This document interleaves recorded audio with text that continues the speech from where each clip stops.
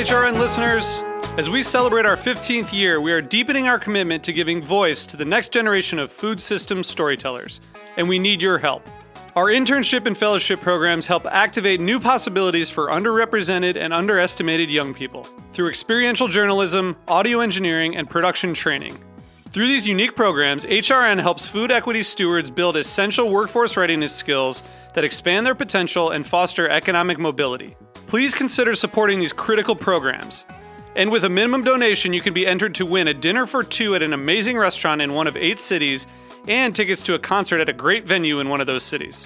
We have incredible partners across the country who have donated, as they also share our passion for helping to educate the next generation of food systems storytellers. Check out heritageradionetwork.org/15 to donate and enter to win today. That's heritageradionetwork.org/15 to donate and enter to win today. And make sure you donate before March 31st. Thank you.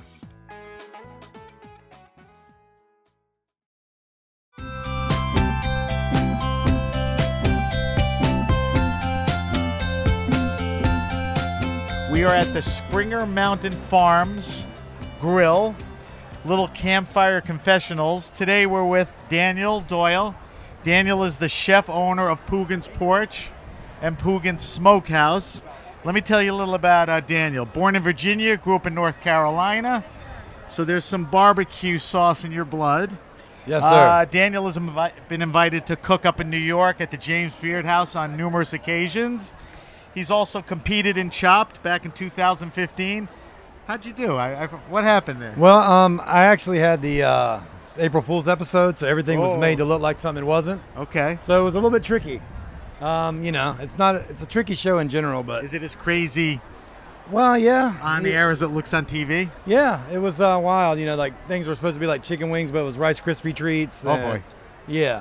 Interesting. It was an interesting time. I made it to the second round, and then made a big mistake with some green beans that were actually fondant, and yeah, it was an interesting time. Listen, at least you got through the first round. Yeah. All right, so Daniel has a couple of restaurants in Charleston. We are down at the food festival. Daniel's sort of been around the Charleston market for a while. One of the things that you do, and talk to me a little about it, is you go out of your way to source meats, produce, grains from local farms and surrounding areas. Well, I mean, what we try to do is, use what the low country's abundant. When it's in season, try to use everything you can. When certain fish are swimming this area, field peas, heirloom tomatoes, So greens. there's tons of stuff that's indigenous to this Yeah, area. and you try to use plus that. what pops up seasonally. Exactly. So you try to use everything you can. And, Poogan's Porch is, the longest standing family-owned restaurant in the city, so we try to keep the heritage alive and what it's always been. So I was going to ask why it's so important. One answer is to keep the heritage alive. Yeah, you want to support local and pay homage to what this area is. I think a lot of people have been doing it for a while, but what we try to do is fit it into our concept as well. And I guess you're kind of lucky, because if you were in the middle of Montana, I don't know if you have the cornucopia of stuff here. So there's a lot of from the ocean. Oh yeah, the Poogan's Porch is pretty much a seafood restaurant with local, produce thrown in there with it. That's basically what the restaurant is. It's a low country, classic low country restaurant. Right.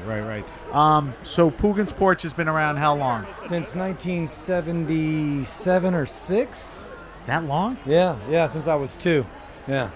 And what about Poogan's Smokehouse? Came later? Yeah, much later. Poogan's Smokehouse opened in October of 2015. And I didn't realize it was that recent. Yeah, we also were in the process of building another restaurant out in Somerville, which is about 20 minutes outside the city. And we have an event space that's coming online called Poogan's Courtyard here in the next month or so. Very cool. So, if people want more information, they can always go to Google Poogan's, or go to... it's events at Poogans.com. Okay. And they can get you with all the information for the event space, what we do in the restaurants, right, all that stuff.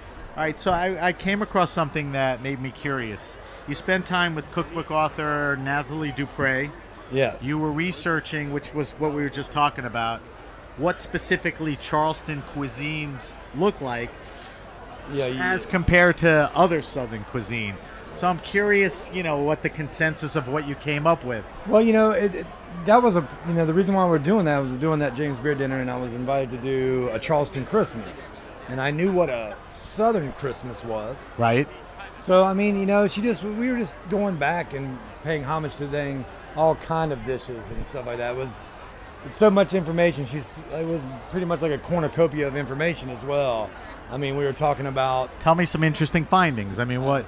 Well, really what I found out it was just using indigenous ingredients as well, like oysters when they're in season, which peas you should use, not just using black-eyed peas, using, pink lady field peas. So you got deep into everything. Yeah, she went it was a deep dive. I could have sat there for 8-9 hours. Right. And still probably wouldn't have been able to get as much information as she was willing to share.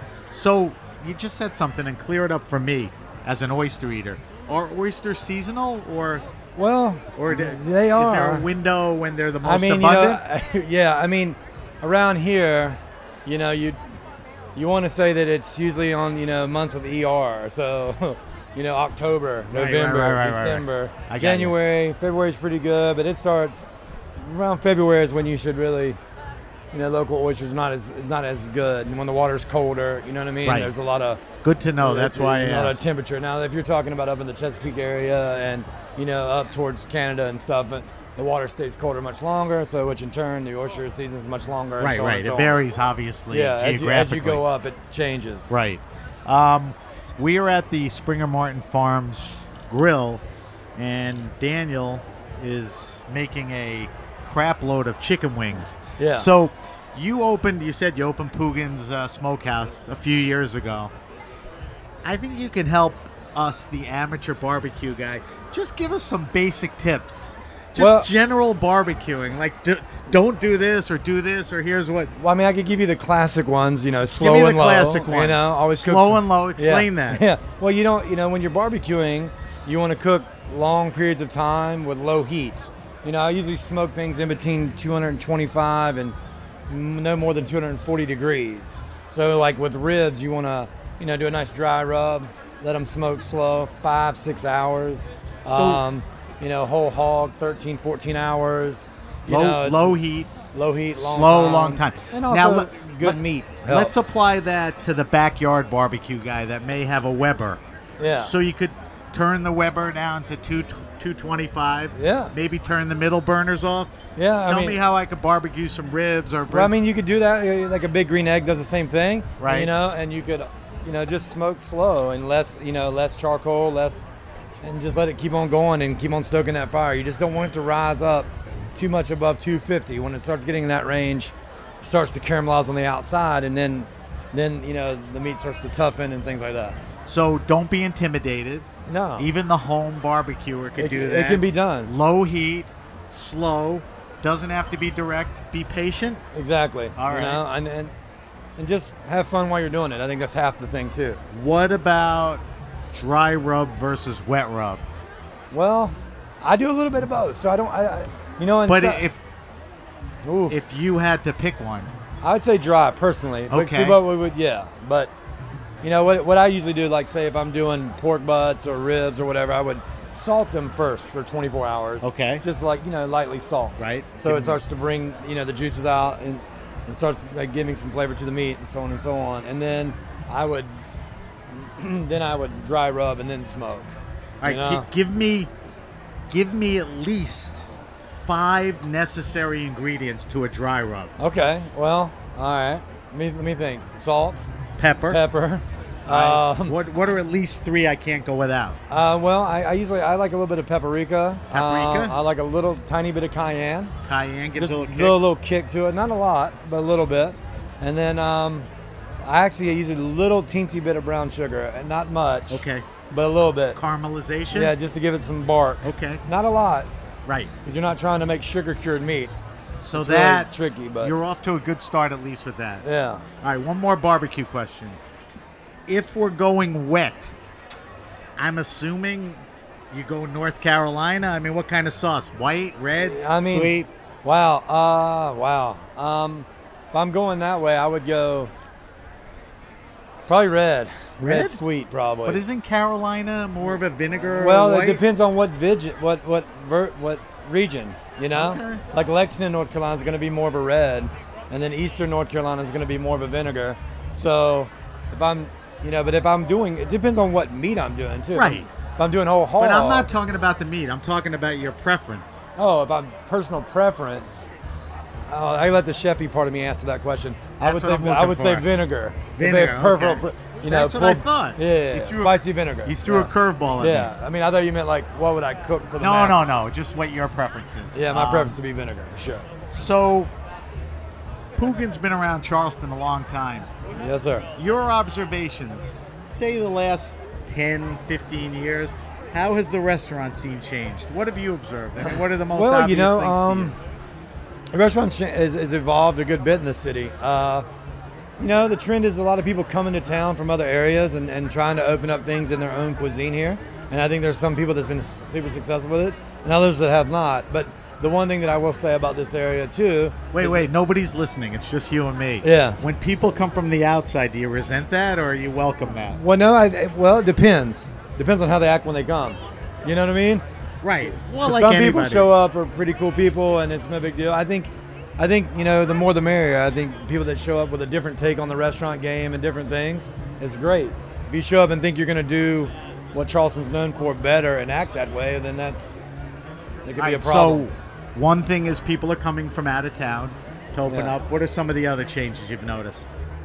It's super competitive. You have to be on your game and you got to pay attention to what you're doing. You can't rest on your laurels. You want to make sure that you're understanding the trends and stay on trend, but at the same time, staying true to what you are and what your concept is. In the long run, that's really what matters. Especially with like Poogan's Porch, it's been there for 40 some years, and you want to make sure that the people that can come and understand what you are. Right. You don't want to lose sight. Be true to your mission. What you just, if you're going to do a crab cake, just do the best damn crab cake you can do. Right. If you're going to do oysters, make sure that they're good and have good salinity. You know what I mean? Like if you're... No, I think that's the most important thing. I think a lot of people get lost in really what's really going on. All right, so last question. I do a weekly wine show on Heritage Radio Network. So I couldn't let you go without you telling me when you're not working or you're hanging out. What am I drinking? Forget beer, forget booze. What am I drinking? And when you're drinking wine, what are you drinking? Wow, probably God. I'd say a cab more often than not. A cab? You like a bigger, heavier wine? Yeah. I mean, okay. Well, my parents have been big wine connoisseurs my whole life. So you were around it. Yeah. But you're not a huge wine guy. No, but... All right, so then what's your drink of choice? Oh, wow. Bourbon, but I would say a bourbon and ginger if I'm going to go like a mixed drink. All right. Or bourbon and water. Sounds like it goes well with ribs. Yeah, it does. But, beer too. Yeah, I figured beer. Yeah. All right, one last thing. We've been standing in front of the grill for a little while. Yeah. Low temperature for a long time. So low and slow. Am I done yet? Yeah. I mean, I think I'm done. So. Yeah. All right, we've been talking to Daniel Doyle.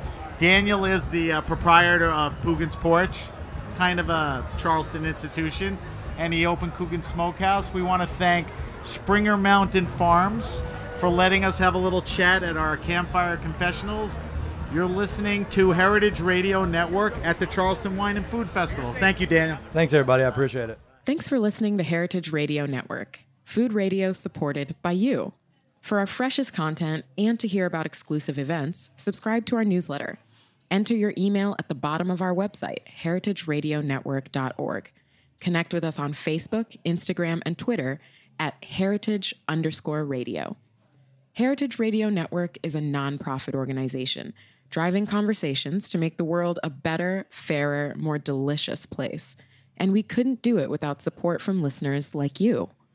Want to be a part of the food world's most innovative community? Rate the shows you like, tell your friends, and please join our community by becoming a member. Just click on the beating heart at the top right of our homepage. Thanks for listening.